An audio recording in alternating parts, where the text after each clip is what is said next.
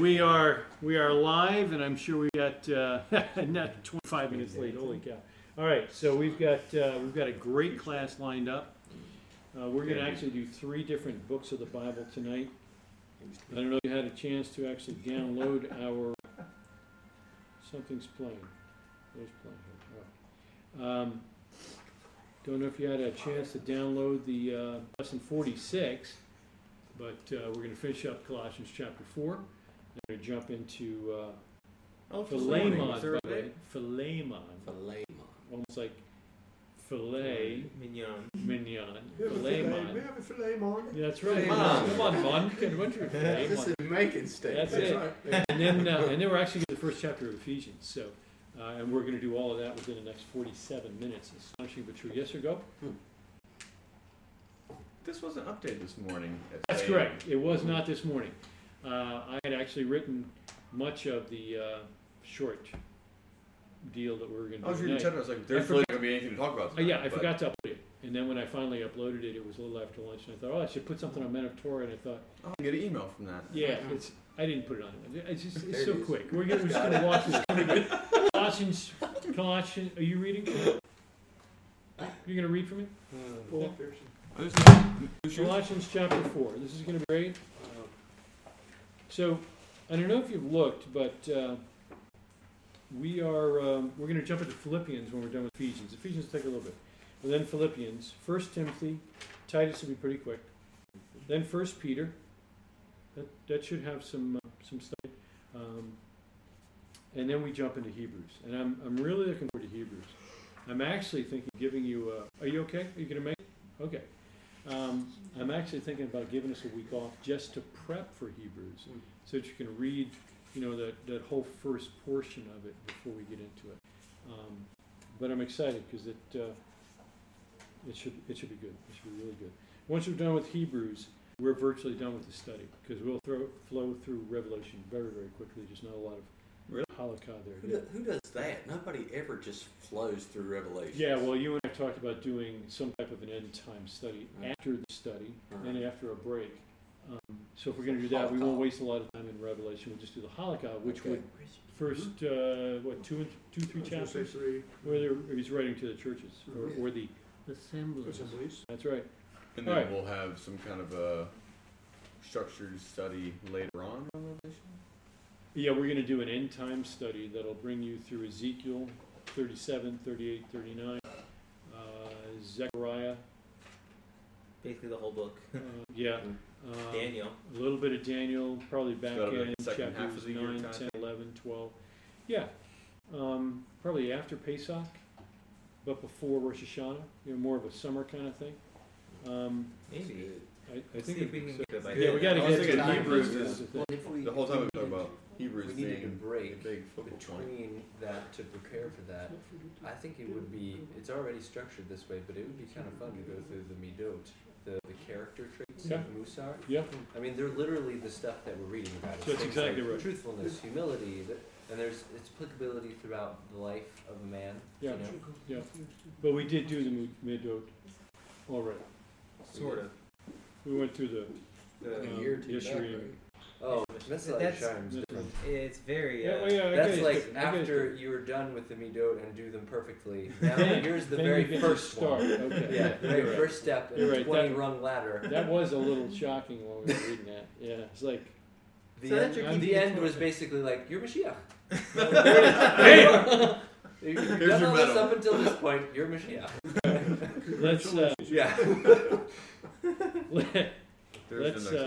Let's do Colossians 4 and jump through that quickly, shall we? So, some people don't want to read, and what can you do? What can you do? I can take it. I've got it right here. Well, if he's anywhere nearby, there he comes back. So I only want you to read 18 verses for me. Can you do that, or are you busy? What? Are you busy? Can you do that? Colossians 4, 18? All right. But you're going to have to do it loud enough so that they can hear you. Do you just want me to read it all straight right now? Yeah, just start. I'll stop you if I need to stop you, but try and do it in English, okay? Yeah. Masters. That's good. Now, verse 1. Definitely covered in the last class. Yeah, I got some deep stuff to say already. There you go. So yeah, you can jump right in there on verse 2. Would you? Yes, right. Devote yourselves to prayer, keeping alert in it with an attitude of thanksgiving. Praying at the same time for us as well, that God will open to us a door, the word, so that we may speak forth the mystery of Mashiach, for which I have also been, that I may make it clear in the way I ought to speak. Conduct yourselves with wisdom toward outsiders, making the most of the opportunity. Let your speech always be with grace, as though seasoned with salt, so that you will know how you should respond to each person. All right. So let me ask you, who's the outside? Outside the assemblies. I can't hear you. Neither can the people that are listening from afar. What? Outside the assemblies. Outside the assemblies. Okay. Physically or spiritually, emotionally? Spiritually. Okay. So these are not people that live far away, but people that are not in the assembly. Okay. We got another word for these people? Gentiles. That's an interesting comment. That'll play well at breakfast in the morning. Talk to your dad about that. Gentiles. Now, I could be mistaken. It happens. 1971. It happens. Are you? That's right. You There's only one So- person in this room. I heard about it though. So aren't you a Gentile? Really? There's going to be Really? great news at breakfast. Let me tell you. The Oh, lineage continues. so he's not. Wow. Okay. So is your brother a Gentile? Watch out if he says which one. Yeah. No. Okay. So Joshua, how do you define a Gentile? A Gentile is someone who is not part of the Jewish people. We are part, in a sense, we are part of the Jewish people, but we are not Jewish by Birth. heritage, birth. Okay. So I think I see where you're coming from. So is there a difference between being Jewish and practicing Judaism? Yes, Yes. definitely. So do you practice Judaism? Yes. Are you Jewish? No. So I think everybody in the room and everybody listening online and probably almost everybody on the planet would think if you're not Jewish, by definition, You're a Gentile. you're a Gentile. So let me ask you just one more time. This is the money round. What would you call the people that are outsiders? Non-believers. Non-believers. Change his answer. I like it. I like it. Non-believers. But I think that Josiah is hitting on a very good point, because Gentile and Jew is kind of the idea of the outsider. When Paul throws this term in here, the reason why I'm thinking non-believers, and the reason I probably Rather than Gentile. well, no, just step aside. We've been thinking non-believers rather than people who are physically outside the church or the unreached or whatever term you want to use. Okay. Is the non-believer concept, to me, stands out a little bit because of the idea of Jews and Gentiles. So Judaism has this idea that we're in a circle, very tight circle. If you're not in the circle, you're an outsider. Right. That's everybody else. And because you're not in the circle, So you could say non-Jew. non-Jew, yeah, fine, non-Jews. But the non-Jews then are treated very carefully. The relationship is different. Those in the circle and those out of the circle.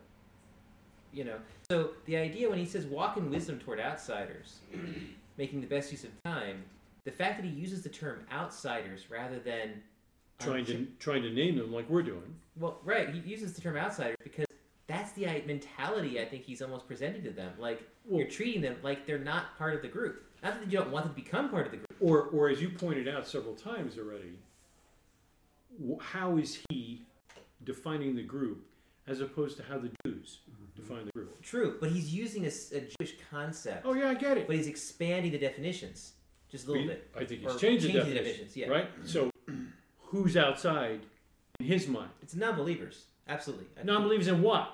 Oh, in Yeshua. Yeah, let's make sure we got the key there, right? Those are people that don't believe in Messiah, which is different than what the Jews would think. Absolutely. The Jews would say you're outside if you're not Jew. a Jew. If you're not Jewish, then you're outside. But He's made it clear that's not the inside-outside line. And that's what we've seen throughout this deal, right? but a Other- contrast to me. Oh, sorry. Is it? I was just going to ask if there are any other translations, if they use any other words. I expect the World English Bible uses outside as well, but I was wondering if there were any other translations. I that read it in the allude- original Greek, This is an odd word. and it's outsiders. Yeah? Yeah, Well, it's it's mostly, not used very often. It looks like it's mostly used. The word it mostly is translated without. Hmm. It's kind of interesting. Yeah, the whole exo thing. But the thing It's, that it's actually a suffix, the reason why Yeah. I Oh. prefix. prefix like exoskeleton, Right. a skeleton on the outside. Yeah. The reason why I bring it up, though, and I highlight it, is because there are some, maybe a significant block nowadays, in the church that don't see non-believers as outsiders. They're seeker-friendly. They want to, the non-Christians come in, they get free donuts in the best parking places, and the entire church service is aimed around how do we get them to stay and keep coming and possibly hear that altar call just enough they finally break down emotionally, come forward, and give their life I to think Christ. you're being extraordinarily gracious.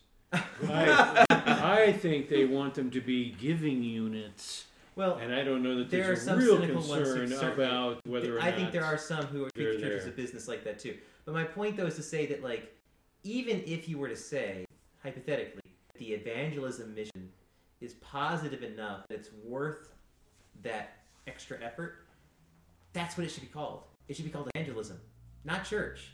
The mistake that I think that these churches are making is that they're ditching teaching disciples in an effort to get new converts. And what Paul is saying is, converts are nice, but only if they're real and serious. So don't worry about working so hard, spending all your time to go after the outsiders, because they're the outsiders. If they want to come inside, they'll be more open. I know a couple of guys that have left churches on this topic. Yeah. Which I know sounds harsh to some Christian-minded people, but like to me, it's like I just feel like when you read this sounds almost like a tempered approach to evangelism, and more importantly, But it's a wise approach to evangelism. It isn't necessarily to say that like that's the only thing we should be doing. It's almost like do it where it makes sense, making the best use of time. Sure. I think that, again, I think you're very gracious to the visible expressions of the church that we have today, but even the idea that there are those who are inside and those who are outside, I think is a concept that the Roman Church no longer believes. I will say that I haven't stepped into a Roman church, maybe ever, but at least not in a very long time. Well, they're probably going to count you as an insider anyway.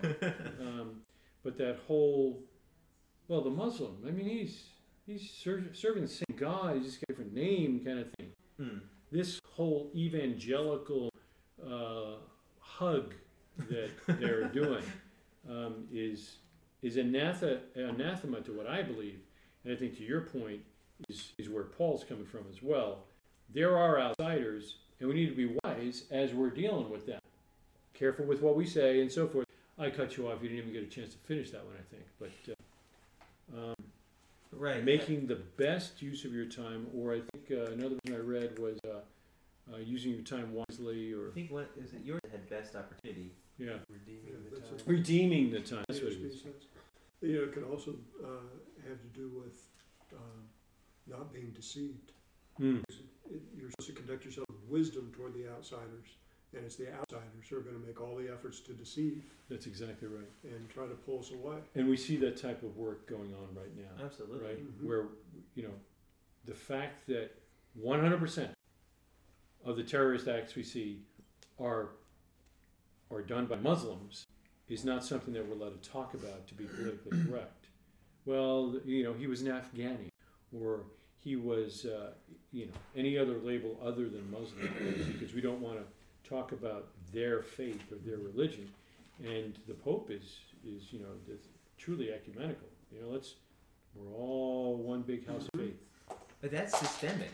Like, I think we talk about us in this room. We are one-on-one having experiences where the person you're interacting with is effectively trying to convert you. I've had an Indian try to convert me. I've had a Muslim try to convert me. I've had atheists try to convert me. I mean, And don't stay home during the day, or you get the Seventh-day Adventists and the who are the other guys? The Jehovah's Witnesses coming. Seventh-day Adventists don't have much of a problem with anymore. But the point is that like the idea that somehow it's just coming from TV and the media is not true. The people we interact with on a daily basis are going to be planting seeds. Even if it's small stuff, like they're going to talk about their liberal views, but really be offended if you don't laugh with their dirty joke or agree with whatever it is they're trying to say. Yeah. So the to your point, Mr. Martin, I think we definitely should be very careful in how we deal with them. That's why I'm saying like Paul uses the word outsider on purpose, not to say that we lock ourselves up like the Shaker movement way back in the day and say, well, we're not going to talk to anybody who's not in our group, but that your relationship with the outsider needs to be wise. Amen. And as you choose.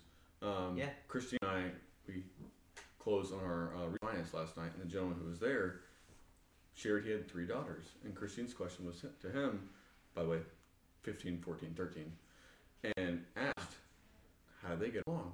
And he said, well, we just got back from the beach. And the entire time they stayed in the same room, and all we heard from that room was giggling and laughing. Praise God for that. And his response was, it's all in who they hang out with. That's all he said. He didn't say anything further from that. And that's got to be true. Who they hang out with is who they will become. Bad company corrupts good morals. 100%. And I think we've all seen that there are people, children, adults who have a certain lifestyle, and you're like, man, that is the epitome of fill in the blank. And then you see them attach themselves to one person, and 6 months later, you can't recognize them. That's right. It's sad too. That's the whole reason I drive all the way out here, hang out with you guys. That's it. God bless you, man. That's What an encouragement you are. You mean they don't have more of us over in Lincoln? I wish. All right, let's pick it up. As soon as I do, I'll bring them too. 7. As to all my affairs, Tychicus. Tychicus, our beloved brother and faithful servant, and fellow bondservant in God and I will bring you information. For I have sent him to you for this very purpose, that you may know about his circumstances and that he may encourage your hearts. And with them Onesimus, our faithful... What? Onesimus. That's how you pronounce it? Onesimus, our faithful and beloved brother, who is one of your number, they will inform you about the whole situation here. Aristarchus, my fellow prisoner, sends you his greetings, and also Barnabas' cousin Mark. Wait, hang on a second. Let's get stand by. I just want to interrupt you one more time. Onesimus is the English rendering. Onesimus is actually how it's said in Greek. Onesimus. But I just want to bring him to your attention because we're gonna be picking him up again. There's a couple names that pop up in the next letter. That's exactly right. His version's a little different than mine. Mine it says, who is one of you, and in Micah's version it says, who is one of the numbered ones. What do they mean by one of the numbered ones? I would say that it goes back to being a non-outsider. I feel like it means something more deep than that. That's pretty deep. Again, in my version, the word number is italicized. Right, it's not. I think it says, I would guess anyway, that it says in the original, who's one of you. That's what mine says. Yes, One of you. Yeah. which I would read as being he's either a Colossian or he's a Gentile, a non-Jew, and that's how Paul is using to differentiate in his group, so to speak, because he does. Well, we'll get to it in a second. Go ahead and you can continue. Okay. I think you're halfway through verse 10. Aristarchus, one of my favorite guys. Go ahead. Aristarchus, my fellow prisoner, sends you his greetings, and also Barnabas' cousin Mark. about whom you received instructions. If he comes to you, welcome him. And Yeshua. Yeshua, who is called Justice, these are the only fellow workers for the kingdom of God, and who are from the circumcision, and they have proved to be an encouragement to you. So let's just pause there. What does that mean? Men of the circumcision. Prior to this point in the scriptures, in the apostolic scriptures, this has been a negative comment. Those who are among the circumcision? Because the circumcision would be the Jews? Not just the Jews. The non-believing Jews. I don't know that I put them in that category either. The non-Yeshua believing Well, Jews. some might have been. Because I think it's Acts 15, you've got a pretty good group there. a good guess. But I Then think how would it be a negative connotation? File it better. File it better. It's the Oh, stand. The other Josh. I think it's a group of Which ones? Now or before? now of what? Now, his reference to the men of the circumcision, or every reference of the circumcision prior to this? Which one are you speaking of? This one. Actually, which one do you speak? This one. Maybe I think this one. Okay. Because I'm thinking that it's referring to men who did not believe, who came to believe through Yeshua and became circumcised. While that would physically describe them, I don't know that that's who he means. I always remember them before as the circumcision party. It was the ones that Yes. wanted to circumcise. Why? Now, they might Why? be circumcised Why? themselves. Why? Why did they want these new believers to be circumcised? To join the faith. Exactly right. They are in, if we want to use a modern term, they're like the Orthodox Judaism of their day. These are the ones Sure. who are religious, but not just religious, but they have really bought into the teachings and the traditions that are being held there, specifically circumcision. So when you see this term previously, it's usually like an opponent to Paul, because he's dealing with the fact that they're telling the Gentiles, well, that's great that you believe in Yeshua, but you got to also get circumcised, or else you're not really part of the group. Exactly. This time, I think his use of this is in reference to simply, I think he's sort of tweaking it slightly to refer to religious Jews. These are Jewish men. These are Jewish men. That's, I believe he's being as generic as possible. They're Jews. They're born Jews. They were circumcised on the 8th day by their parents. They had nothing to do with it. They're just Jews. Do you think Paul would include himself in that? I do. That's what I was thinking. Like it was like the other guys like me, Right. who were Right. all thinking one way, and then we switched. Which is why earlier he says Onesimus, who's one of you. In other words, you're not, you and I are different. Not that that's a problem. We're still in one body and all that stuff. But just to clarify, like, we make sure you know, I don't know. To me, it feels like he's trying to like I don't think he's warm their hearts towards Onesimus. I do too, and we'll see later. But I don't think he's claiming that Onesimus is a Gentile or pointing that out. I think he's literally saying he's from your town. He's from your assembly. He's one of you. I'm sending him back to you, by the way, that kind of thing. Okay. Good. These are the only men of the circumcision among my fellow workers for the kingdom of God, and they have been a comfort to me. Well, we saw this story in Acts. Paul goes to Rome, gets kept in prison in Rome. He brings all the Jewish leaders to like his prison house to come talk. Doesn't go so well. So apparently the only ones who stuck around for these guys. Or were Jews that he met along the way. Could be. Either way, I think what he means by the only ones are that he's referencing the only ones with him there. Not like, I mean, obviously James and Correct. others are in Yeah, the Jerusalem. absolutely. All right, Mike. 12. Epaphras, Mm-hmm. who is one of your number, a bondslave of Yeshua HaMashiach, sends you his greetings. Also laboring earnestly for you and his prayers, that you stand perfect and fully assured in all the will of God. Now the middle of or beginning of 12 is exactly the same as the middle of 9. It's the same Greek. He's one of you. Same deal. The number actually isn't in the, what do you call it? He's Italics that time. Yeah. For I testify for him that he has a deep concern for you and for those who are in Laodicea and Hierapolis. Luke, the beloved physician, sends you his greetings, and also Demas. Greet the brethren who are in Laodicea and also Nympha and the church that is in her house. When this letter is read among you, have it also read in the church of the Laodiceans, and for you, for your part, read my letter that is coming from Laodicea. Say to Archippus, take heed to the ministry which you have received in honor, that you may fulfill it. I, Paul, write this greeting with my own hand. Remember my imprisonment. Grace be with you. Nice. I was once told that home churches are not biblical.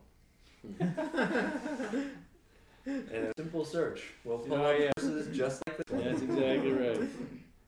Yeah. I wouldn't want to be called Nympha, personally, but she's You know what got a church there. So. But you know what's amazing? Because there's some weird names. Oh, yeah. And you get some very Greek names, too. That's being one of them. Some that are names of deities, like Apollos. Those people came to God. And they didn't change their name. I think they revel in the fact, once I was lost, but now I'm found. Mm-hmm. And my name, even my name, shows you where I came from. And I think So it, cool. It's a conversation starter. Absolutely, for sure. I know. Wait a second. I You know weren't at people- Keepa, but your name is Nympha? Right. What's up with that? Right. Uh-huh. Well, Nympha probably wouldn't, but Apollos. Yeah, she probably. Yeah, but I think that just What's speaks to your the character? power of the gospel. Yeah. Because I mean, these people, I would assume that their entire lives were Greek, like Big time. and Big time. pagan Greek. Yeah, especially where they're from. Yeah. Yeah. So it's going to get worse. Colossae, Laodicea were off the beaten track, more inland. We're moving into Ephesus next, and there's San Francisco of the Asian world. Any other comments here? I asked in the thing there. I was. I mean, I don't know if it was a movie I saw or what, but I just always pictured Paul writing letters, papers on the floor, a little tiny desk, chained to some Roman soldier, and just I think I've actually seen that. constantly writing, and it's it. All he did was talk to the Roman soldier, and they probably got to rotate the Roman soldier out every now and then because they keep getting saved, But I always think of him as being alone, but it sounds like he's like having a party. There's a whole group It's more of like a people house there. arrest. Everybody's there, And apparently, he says at the very end, I, Paul, write this greeting with my own hand. Remember my imprisonment. Grace be with you. I, Paul, write this greeting. Obviously implying that somebody has been trying to forge letters from him. I don't think so. Something like that. He had an amanuensis, is what it's called, Oh. and that's led most theologians to believe that the thorn in his side was not a hip injury that caused him to walk with a limp, or one leg shorter than the other, which made him, walk like a clown or something like that, but rather was a pussy eyeball. He's dripping and pussy and really gross looking all the time, and made it difficult for him to see. You see later in some of his letters, he'll say that he's writing in a really big handwriting. You can tell I wrote this myself because it's so big and ugly. But I think, that he's trying to just add a bit of authenticity here to say, hey, I wrote this myself. This is important stuff. And that other letter I sent to them, when you're done with reading this one, go find that one and have them read this one. Yeah. Oh, Nice. Well, thank you. Yeah. Well, so you know how this was the first time I'd seen this, but you know how a lot of times we'll say things like that quote from Peter where Paul's a little tricky to understand. I thought this was really interesting in the very beginning of this chapter, where Paul requests prayer for his words to basically be clear when he's sharing the gospel.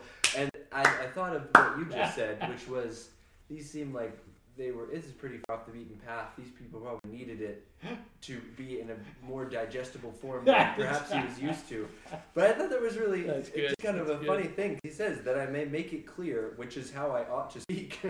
And I thought, man, yeah, even he recognizes his knowledge and understanding of the gospel might just be on too high of a level, and he needs to be a lot more deliberate when he's attempting to write some things more universal like this. So let me jump in and grab onto something that you just said, which I don't think many of our listeners online might think of, and perhaps even some of us. You just said that Paul had a deeper understanding of the gospel than probably anybody else. And yet I think most of our listeners would think, well, wait a second, the gospel's in the apostolic scriptures and they hadn't been written yet, so how did he have an understanding of those, and how could it possibly be better than ours? What's the truth of the matter? He lived it out. Where's the gospel come from? Tanakh. Yeah. That's where Yeshua went. And what did this guy know? The Tanakh. Every doctrine of Yeshua comes from Paul's understanding of the Tanakh. Amen. That's exactly right. And the Midrash. Yeah, he was pulling in Jewish traditions as Oh, well. yeah. But he's also using And Jewish there's techniques. the good news. The good news has always been there, but it was hidden. It was a mystery. It hadn't been revealed fully that people could understand it. So we've got visions that Paul's had, now his writings, and son of a gun, the mystery's been revealed. That you too can draw near to God without having to go through some ritual experience made by men or described by God. Just faith. Faith plus nothing. And to your point earlier, saying that Paul's a little too hard to understand, it actually reminds me of this recently in the Parashah. Yishai Fleischer was talking about Moses, and he says he's heavy of speech. And it was either Yishai or Rabbi Mike were saying like their view of that was actually not that he had a speech impediment.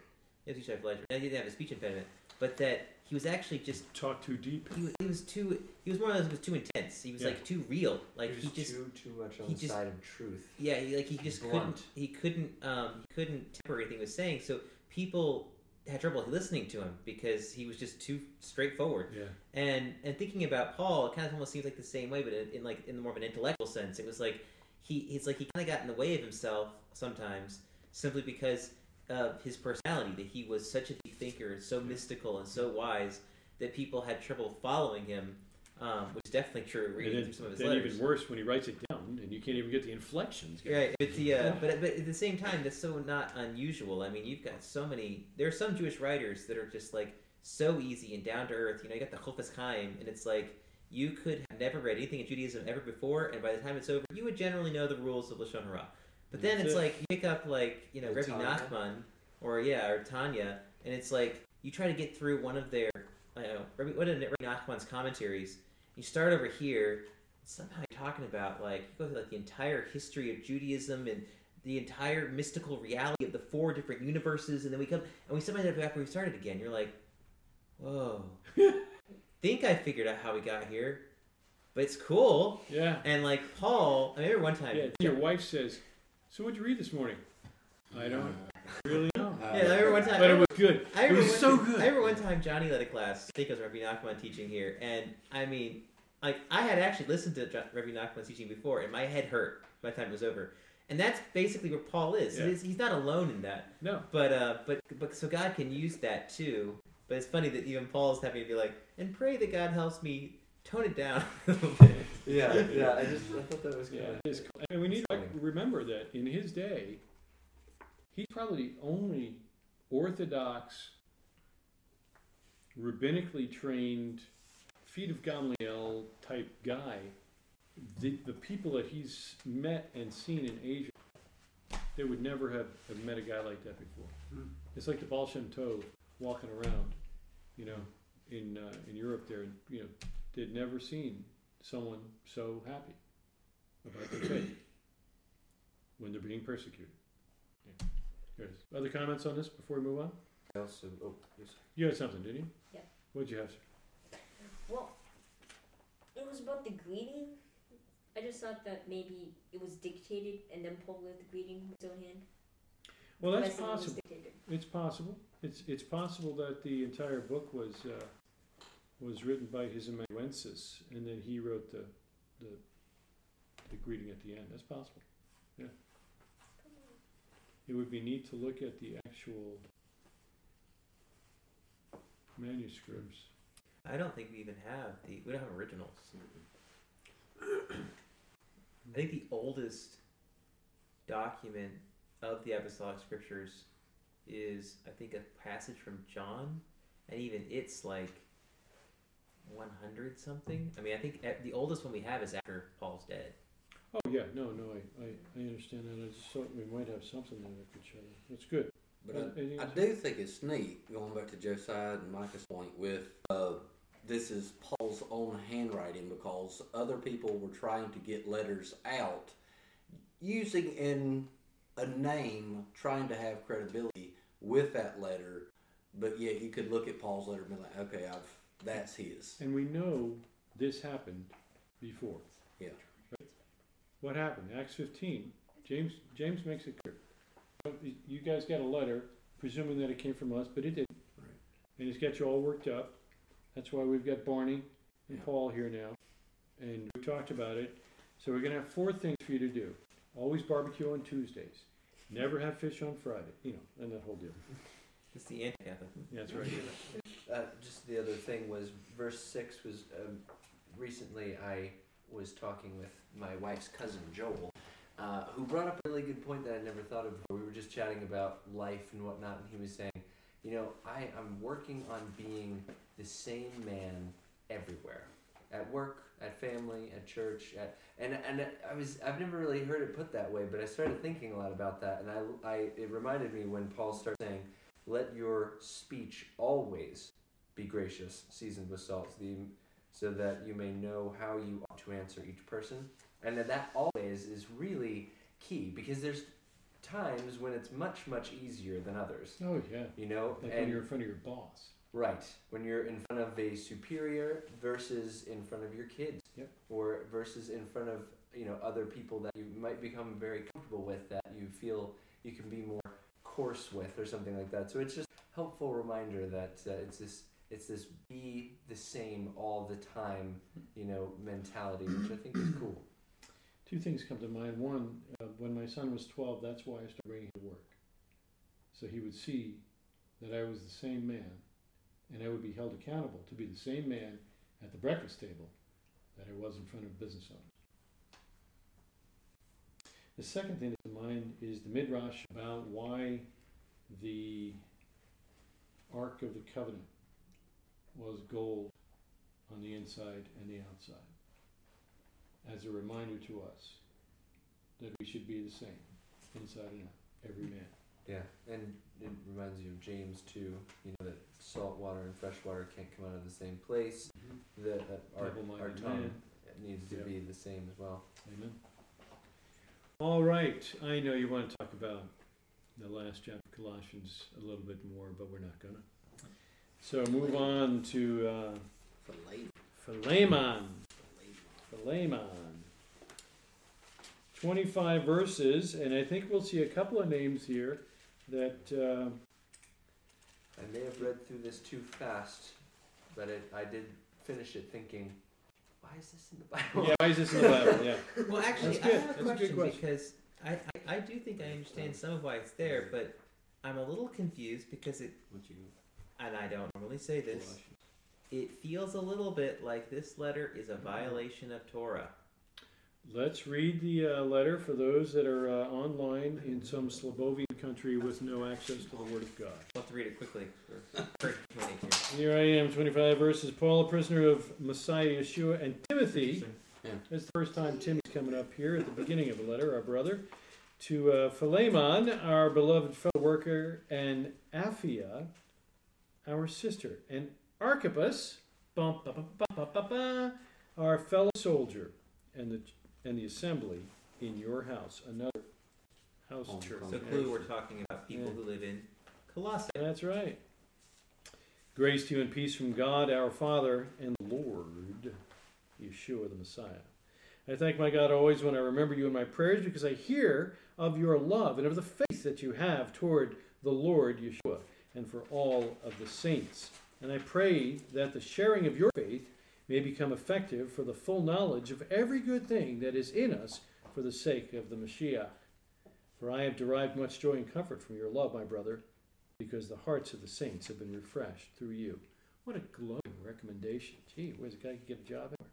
Accordingly, though, I am bold enough in Messiah to command you to do what is required, yet, for love's sake, I prefer to appeal to you. I, Paul, an old man, and now a prisoner also for Messiah Yeshua, I appeal to you for my child, Onesimus.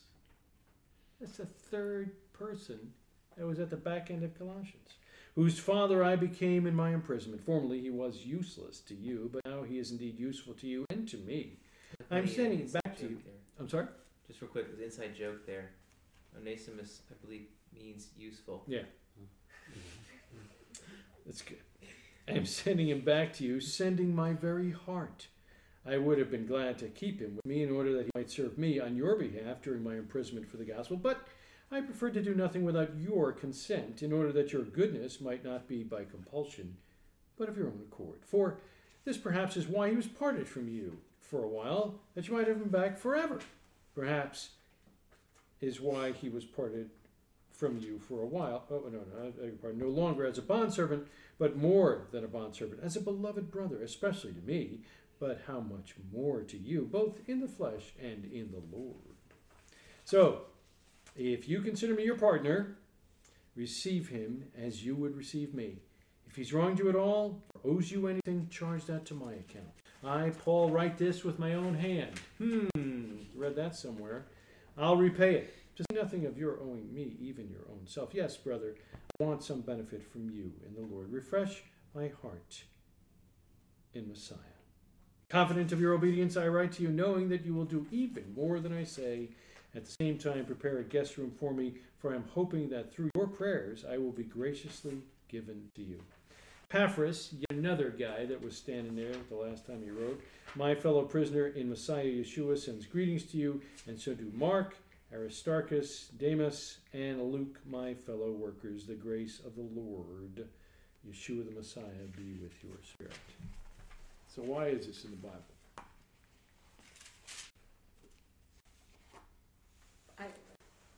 No idea. Okay. I think it's an excellent example of how to exhort someone. And encourage them to do the right thing. I was using the word exhort. It's like it's a little bit more strong than just like a suggestion. Yes. But at the same time, it's humble enough to not be an order. Yeah, and it's also an encouragement, which is close but different. Right. I think it's an encouraging letter, but it definitely had some strong exhortation in there. And I love like the hints he leaves. He's like, and I'm sure you're going to do even more than I asked. By the way, prepare a guest room for me so I can come, in parentheses, and see how you did. That's right. Yeah. Well, so that would make sense if it was maybe more universally applied, but Yeah. it seems so specific Yeah. to like a person as Yes. opposed to like a bunch of people. You know? I guess that's why I was so taken back by it. It's like it's the other letters. It's like meant to be read to everybody because it applies to everybody who's hearing, as opposed to like we're talking. I mean, like literally, the book is the name of like a singular person. Mm-hmm. You know what I mean? So like the whole thing is so personal. Mm-hmm. That's why I was just It seems very interesting. It reminds me of Obadiah. So, Like the book of Obadiah is a very specific book, talking about the destruction of Edom, which, depending on your view of prophecy, may or may not have already happened. but it still has a more broad appearance. Of course it does. This is way one. more broad than So this. I've got a thought there. So, who do you think it was written for? Philemon? Onesimus? Do you think it was written for Onesimus? Yeah, for his return for his debt to be freed. How do you think the letter got to Philemon? Probably him. He comes back, hands him the letter. Sealed, Could be. possibly. I am sending you him. Okay, could be. Who do you think he wrote it for? When's the last time you read Philemon? I actually looked over him and I said, I don't recall this actually being a book of the Bible. It did. So. He doesn't think it should be in the Bible. You No, didn't think it I was. didn't say that. No. I just Right. was. So I you really, just, I, so you I, just I heard- thought you made this up. I yeah. don't recall this at all. so you just heard. Who do you think it was for? Do you think it was for the guy? Gregory, like to a singular person. Seems to be so. Yeah, it's not to a church, it's not to a body of people. It's What do you think? I think it was. I can't hear you. I think it was for Philemon. Philemon Philemon. or Philemon Philemon. in the Greek. Yeah. Philemon. So it's for Philemon. Yes. Okay. If it was for Philemon, he could have just thrown it in the mail, and we never would have been reading it tonight. I could argue. say it again. If it If it was strictly for Philemon, yes, it didn't need to be part of the canon. We wouldn't need to be reading it tonight. Right. So God, in His infinite wisdom, provided it for us. There's more there, and I want us to not overlook it. But I don't That's think interesting. it was for Philemon. Oh no! Well, you just had your chance. You're gonna have to wait till the end now, brother. Go ahead, Josh.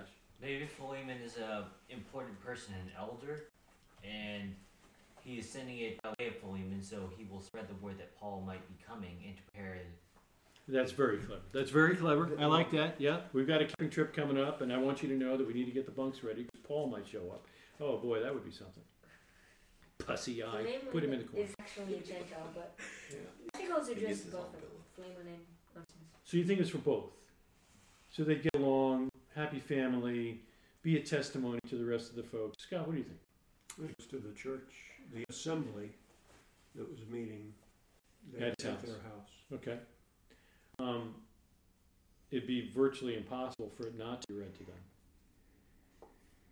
He addressed it to them. Just want to throw out there that this is literally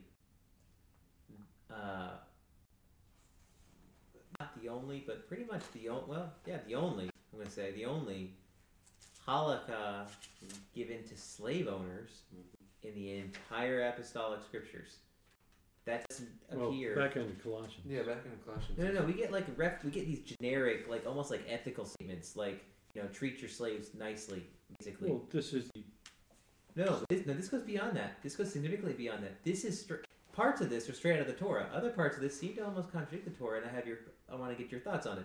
But when he says, when Onesimus comes to you, make sure you take care of him. That is straight out of the idea that when you set a slave free, you're supposed to give them stuff. You're supposed to give them the ability to start their own life, so that they're not immediately going back into slavery I again. think everybody pretty much agrees that he was not set free. He actually left. Well, see, no, that goes to my other question, because Deuteronomy chapter 23 asks the question, or says that you shall not give up to a master a slave who has escaped. Ye shall dwell with you in your midst, in the place that ye shall choose within your towns, whatever it suits him, you shall not wrong him. Right. So the question I have here is, why did Paul send him back? Well, he didn't send him back under guard. He didn't do what Deuteronomy's talking about there. He convinced him that the best representation of his faith walk would be to put himself in submission back under His authority. his physical authority to demonstrate that he was under a greater spiritual authority. And now he's writing to the guy's master to say, I'm sending him to you, and believe it or not, he's actually coming. He's going to show up. So I want you to treat him like you would treat me. And blah, blah, blah, blah, blah, which is certainly consistent with the Torah. I think this was written for the two of them for sure. But I think it was written primarily for every one of the names that you read here that was also read the back end of Colossians 4. I ask you in the study guide, when do you think he wrote this? Couple of weeks, couple of months after he wrote the letter to Colossians? I think at the same time. I think he did it right after he finished. He used the same phrasing. He mentions the same people. I think he wrote this and says, how are we going to get this letter to Colossae? Onesimus, you're from Colossae, right? Yeah. Onesimus. Yeah. You know what? You probably should put yourself back under your master's authority. I know. But he's a believer now. And so are you. And guys, this is really how it should work. And he writes writes the letter, probably dictates it, closes the bottom out with his own hand. But I think it was written primarily to teach the guys that were there with him then. And then, as Scott said, would be impactful as these guys learn it and live it. And then it gets Colossae. And it happens. And I think that's why it's in the Bible. And I think it's consistent if you put some hedges around his interaction with these guys. It seems to me, if I understand the letter correctly, I could be, I maybe you're reading this differently, but it almost comes across to me that Paul is encouraging Philemon to free Onesimus. I think it could be. He says not to treat him as a bondservant anymore, but as a fellow brother. Well, but he needs to do that. That's the teaching point, right? Is that he's your slave, but he's also a brother in Christ. So you're going to see this, God willing and by his grace, when my grandson is 15, 16 years old, and he's starting to push those boundaries with you, but he's also claimed faith in Messiah Yeshua. Well, now he's your son. He's your subordinate. He's also your brother. Trust me, it's a weird deal. Well, the only reason why I bring up this one is because the Deuteronomy 23 passage implies that when a servant escapes, they basically earn their freedom by doing that. By running away. By running away. And so it almost feels like what Paul is saying. The reason why this is my personal interpretation, based off of some other traditions around this book, that Paul is asking Philemon to free him, and he says, "Do what you ought to do." And I think the reason for that is he's basing it off of the Torah and this passage. Because modern Christianity would say that this is somehow some sort of anti-slavery book, and that slavery is evil, and that's why Onesimus should be freed. But I don't think that's what they're going at all. I do think he's encouraging him to free him, but I think what's doing is he's encouraging Philemon to give Onesimus an opportunity to do something even better. I think he wants him to offer, I think he wants him to offer him his freedom so that Onesimus will turn right around. The guy who ran away will turn right around and say, "No, I've earned my freedom, you're giving me my freedom, I'd like to stay with you. I'd like to become a bondservant." Okay. The whole bondservant concept is just Paul's favorite deal there. And that... It's a phrase he's used in this passage. Exactly. So the fact that that this owner could give him the opportunity, whether legitimate or not, having run away or whatever, would give him that opportunity. And that Onesimus would step to the plate and actually do it. That's a testimony. And you know what? That's kind of Abraham and who's the guy from Damascus? Eliezer. That's the kind of Abraham and Eliezer relationship, I think, that Paul's looking for these guys to end up with. Or similarly, you can use Sarah and Hagar. Hagar leaves. The angel says, "Go back." Go back. Yeah, exactly right. Yes, sir.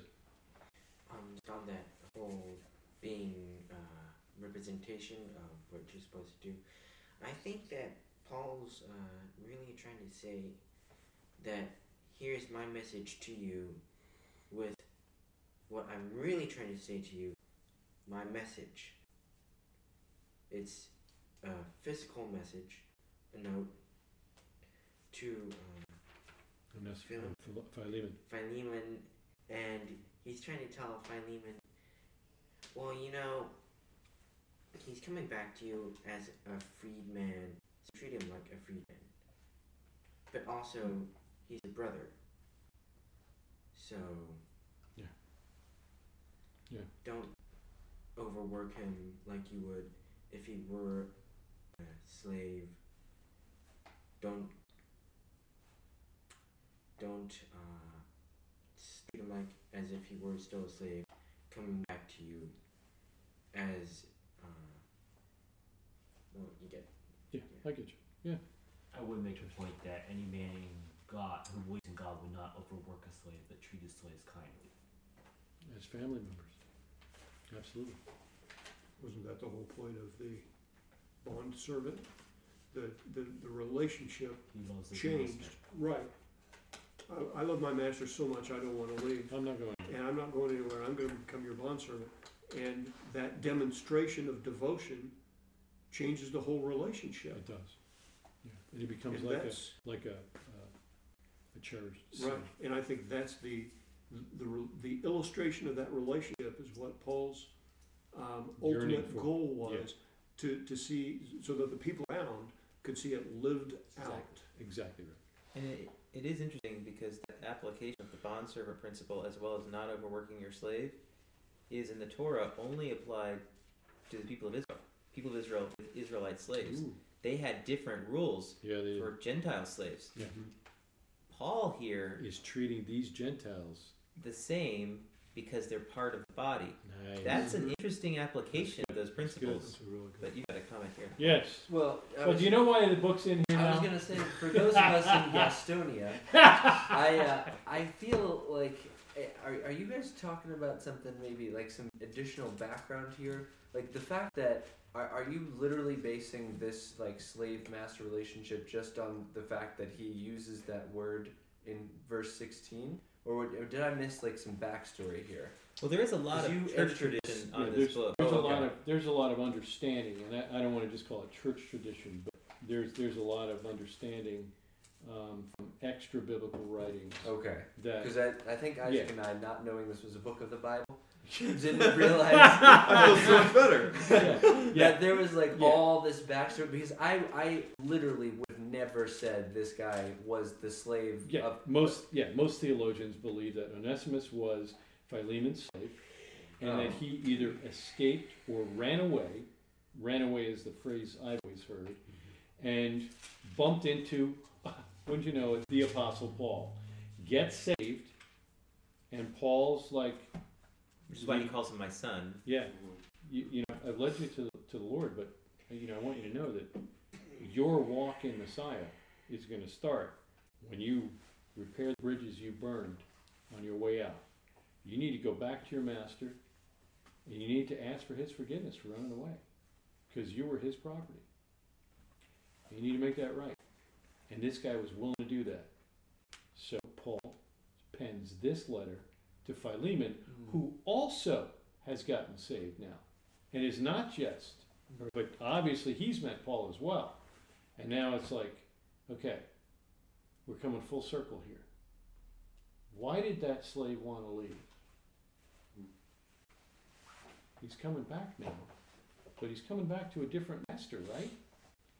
So let's live out this faith walk we've been talking about. You do right, he's coming back, which means he's doing right. Do what's right. And he kind of leaves it open-ended, as Josh was pointing out, to not actually say, well, what is the right thing? Is the right thing to treat him like a brother? Absolutely. Is the right thing to offer him his freedom? Perhaps. Is the right thing to treat him right? To treat him like a brother in Messiah, without doubt. That's a good book. I'm glad they put that in there. You know, Well, 17, 18 that- verses. It's pretty spanky once you put some Well, stuff that- on it, and that I they feel feed like it is together. almost essential to know. As I said, it is not clear. I mean, because that's the same word that Paul uses over and over again about himself. Oh, yeah. I'm a bondservant of the Lord Right. Yeshua. You know, so it's like, But a bondservant, when you're talking to a slave owner, which hasn't been mentioned. well, You know, that's what I'm saying. Like, it's really helpful to get the backstory. I was relying very heavily on the extra biblical text Okay. of Absolutely. the Focus on the Family Adventures in Odyssey episode, in which they narrate this entire story. Okay. So I did actually have the background that they, of course, are pulling from. right, and there some of the things, you know, I appeal to you for my child innocence. Formerly he was useless to I still you, listen to it. but now he is indeed useful to you and to me. So I'm sending him back to you, so we know but that the he was child there. thing, and that's what really threw me off, because he wasn't actually his child, so he's already Well- showing us that he's using these Well, he's these terms that are like father in the faith. more of He's yeah, used them, exactly. You've used them before. So then you He's come going to to use it the for word Timothy as well. bondservant, and it's hard to go, well, he's speaking literally here, not spiritually. You know what I'm saying? Like, Yeah. that's what's throwing me off. I think he is speaking literally as well as spiritually. That's Okay. the point. All right, gotcha. Right. only spiritually when he's saying that he's his child. But Correct. But he does Right. say, I think it's important to say, verse 15 and 16, it says, that you might have him back forever, no longer as a bondservant, Exactly. but more than a bondservant. Exactly. So bondservant's not treated as a positive term in that phrase, Yeah. in that sentence, like it's always otherwise treated by And Paul. the backstory was not made out of whole cloth. It's not church. That's why I don't like the phrase tradition. It's based on the phrases that are used here. It's church midrash, you could Yeah, say. it's exactly right. And so that there is some evidence within the text here that they had a relationship, they were together. He's obviously not there now. He was a bondservant. Now he's not. That kind of thing. So it's if we take it from this perspective, I do think it brings a lot of richness to us learning our walk. Absolutely. One more from you. Well, so then in that light, Got you, and I got you. I got very curious about if this is okay. So help me out here. Because if we're supposed to be reading this in that light and comparing it to the way that Scripture describes things, I don't remember reading that it's okay to charge things to your account. Like that's sometimes the way that it's the way that you become a bondservant is that you owe something, and so someone else can't come in and just That's the settle whole idea of that the for you. Redeemer. The Redeemer comes in to pay the debt. Now, granted, the Redeemer is normally a family member, but I think this is just, to me, this reminds me so much of Yeshua's story of the Good Samaritan, right? So he comes and saves the guy, he's all beat up, drops him off at the place to Whatever taken else it care of at takes, the inn, and he's charge like, it to my whatever he account. needs, I'll pay for it. Charge it to my account. Well, And that I feel like that's a lot different though than a person who has done something to somebody in the negative, and then someone else fixes it for them. That's different. Well, that may be not necessarily the case here, because because he first says, off, we're talking about Greek if he- slavery, which is wait, probably if very if he has different. wronged you, you know what I mean? Like the language is. I think he's trying to be gracious, and I don't think it's as much you're not allowed to do that as you're just surprised that he would do Well, but he's a slave, so he's already in a different category here. And so if he owes something or has wronged, you know what I'm saying? Like he's not. This isn't just like brother to brother. Like this is that. I'm different- missing something here. So, are you saying that if you is that allowed according to Torah for Paul to be like, oh well, instead of what I thought was the slave needing to work out whatever it was that he owed, Yeah. because like I was saying, sometimes that's why they've become slaves. Yes. They couldn't pay something. Right. You know, But a is that kinsman- okay for someone to We come already in and know just- a kinsman redeemer can come along and pay and redeem back everything that's been lost through debt or whatever. Most of the time, from 12 to 1400, Jews were being kidnapped all over the place, and communities were raising funds to buy them back and redeem them from the kidnappers. So I don't see it's a problem. Okay. I don't see it there. I understand your question, but I don't think it's... I think your sons are ahead of you, but if it's this comment, go. It is this comment. Go ahead. I'm not sure that it relates to the origin of the slavery, Okay. but it may very well relate to in connection with the fact that he did run away, he did escape, or he did leave somehow. And Paul's saying that if in that process he wronged you or he stole something from you when he left or something Later. like that, I'll take it. I'll take care of that. I'm gonna step up and take care of that for him. Yeah, which I think is cool. I think your brother was first. Okay, so I'm wondering if this letter of Philemon maybe not focused just on that, but God's way of focusing and teaching towards the future. Because I'm just thinking, if people who owned slaves during like the Revolutionary War read this, because many slaves believed in God, if they treated them as fellow brothers in God, things would have been a whole lot better. Well, in the North, many of them were. Others didn't want to give it up. That's why we ended up with fighting each other and losing 600,000 of our own people. There were good Southerners. There Good were- Southerners, I too. didn't say There were I didn't say there were. quite a bit of Northerners also who had slaves, and I think Jefferson in There's- this book there's was no- very clearly. No question that Northerners had slaves, but they were willing to give them up, and they definitely treated them better than the Southerners did. That's why the Southern slaves, when freed, wanted to go to the North. We'll put a pin in this conversation for later. Bottom line is, the Southerners, during the Civil War, the Southerners' perspective on slavery was decidedly different than the Northerners. At the very least, I will agree that it was different from the book in Philemon, which would have helped. Sure. Yeah. But I think faith in Messiah does make the whole slavery thing a little difficult with regard to harshness. Not that you can't have slaves. In fact, I'm willing to take on as many of you as you'd like as slaves. But how you treat them. Yes, sir. Final comment on Philemon. On the slave, does yours say bondservant? It does. Well, mine is slave. So Paul could literally be. That's in 16, right? Doulos. Yes. So Paul really could be meaning treat him as a bondservant, not a slave.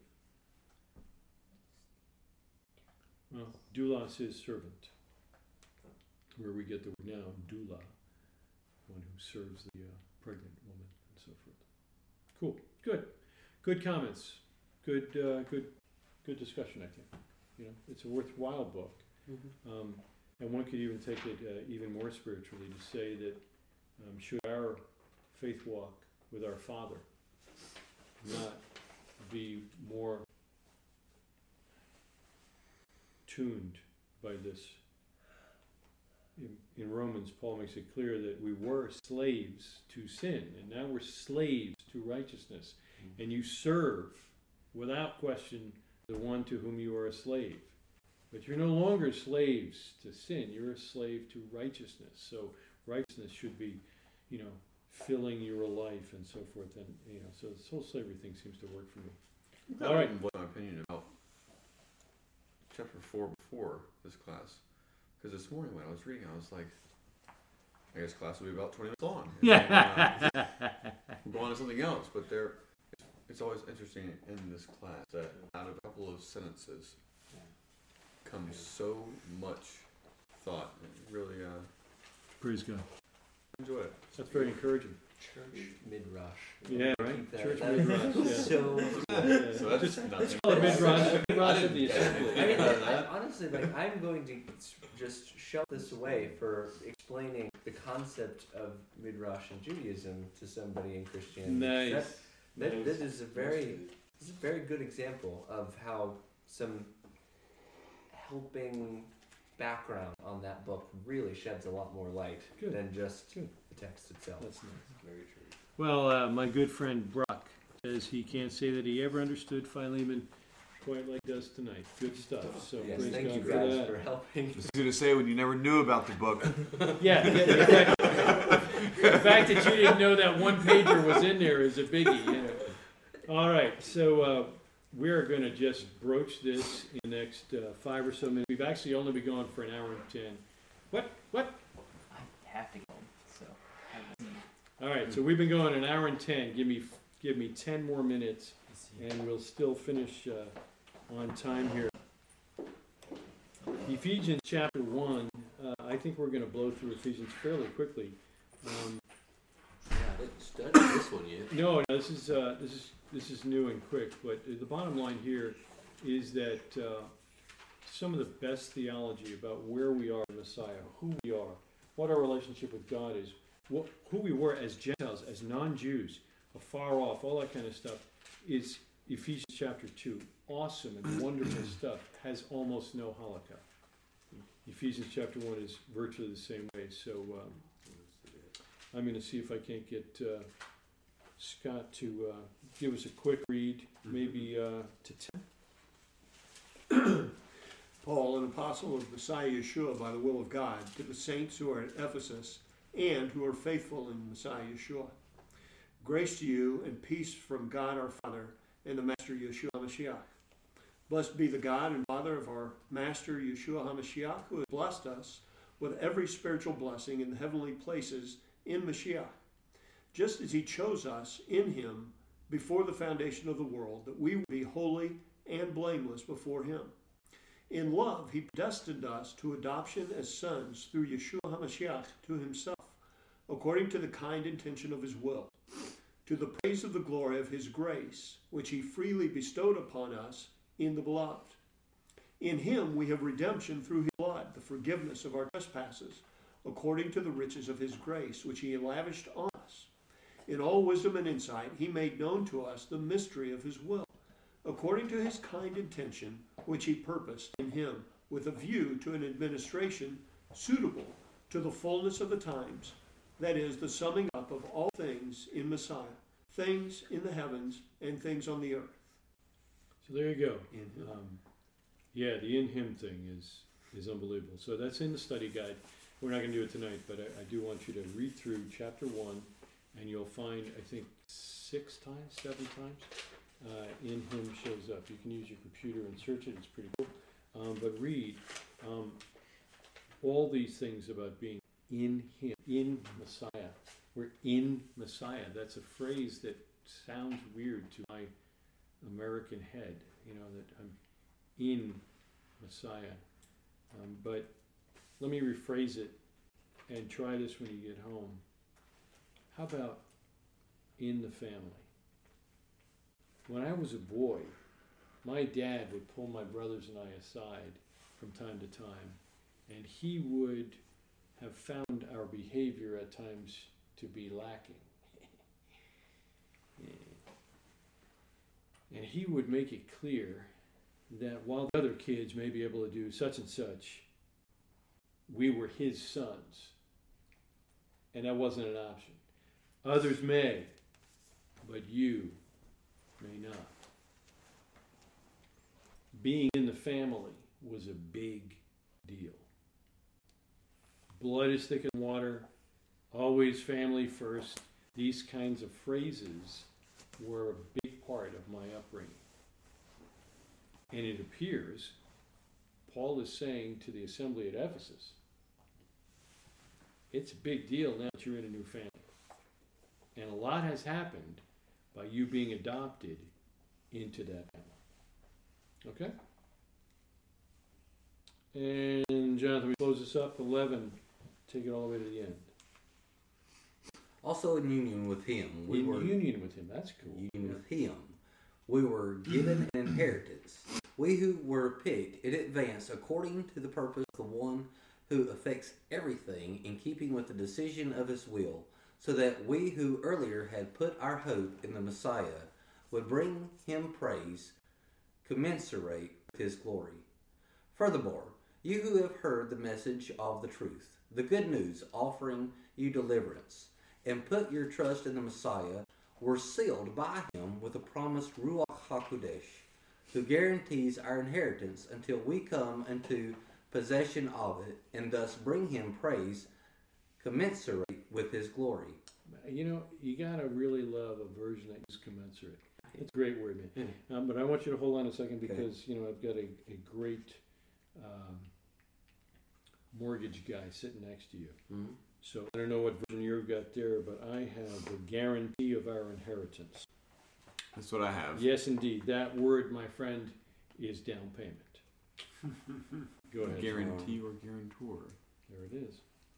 For this reason, ever since I heard about your trust in the Lord Yeshua and your love for all God's people, I have not stopped giving thanks for you. In my prayers, I keep asking the God of our Lord Yeshua the Messiah, the glorious Father, to give you a spirit of wisdom and revelation so that you will have full knowledge of him. I pray that you will give light to the eyes of your hearts so that you will understand the hope to which he has called you, what rich glories there are in the inheritance he has promised his people, and how surpassingly great is his power working in us who trust him. It works with the same mighty strength he used. He worked in the Messiah to raise him from the dead and seat him at his right hand in heaven, far above every ruler, authority, power, dominion, or any other name that can be named, either in the Olam Hazeh or in the Olam Haba. Also, he has put all things under his feet and made him head over everything for the Messianic community, which is his body, the full expression of him who fills all creation. What is that version? This is that was David Stern's complete Jewish Complete Jewish Bible. Yeah. You just got it in a nicer booklet. Well, this is just the New Testament. Yeah. Little handy-dandy. It's there in the light blue over there, yeah. I've also got it printed out in a PDF. It takes 7 billion pages. But yeah, that was that was pretty good. So this week, as you go into the next lesson, which will be posted tomorrow morning, where we go into chapter 2, take the time to go back here and see what it means to be in the family, because the power that raised him from the dead is what he's hoping is going to be used to give you the knowledge and revelation, a spirit of wisdom of what our glorious inheritance is like. Being saved means absolutely zip, unless he was raised from the dead. Because the hope, the down payment, is that we will be raised from the dead. And we will live again. We will live on. It's a big deal. So, there it is. And then Ephesians 2, man, if you haven't memorized Ephesians 2, you're missing out. Questions, comments? Anything? Nothing. Everybody's tired. Okay. Memorize Ephesians 2 for next week. That's it? Okay. That'd be good. That's all. That's it. It's that. Pretty memory hassle. Greek, Hebrew, what do you want this to be? You were dead in your trespasses and sins. It's a preacher, man, I'll tell you. It'll go. All right. So you feel like praying? Yeah, I'd Well, love to. pray for us. Avinu Malkeinu, what a privilege it is to come together as men, to fellowship with each other, to grow in your word, and to grow in knowledge of Messiah Yeshua together. We pray, Father, that this week you would bless the work of our hands as you have in the past, that you would help us to recall the words that we've studied tonight in our memory as we apply them to our daily walks with our families and our works and as we go about. B'Shem Yeshua. Amen. Love you, Brock. Get a haircut.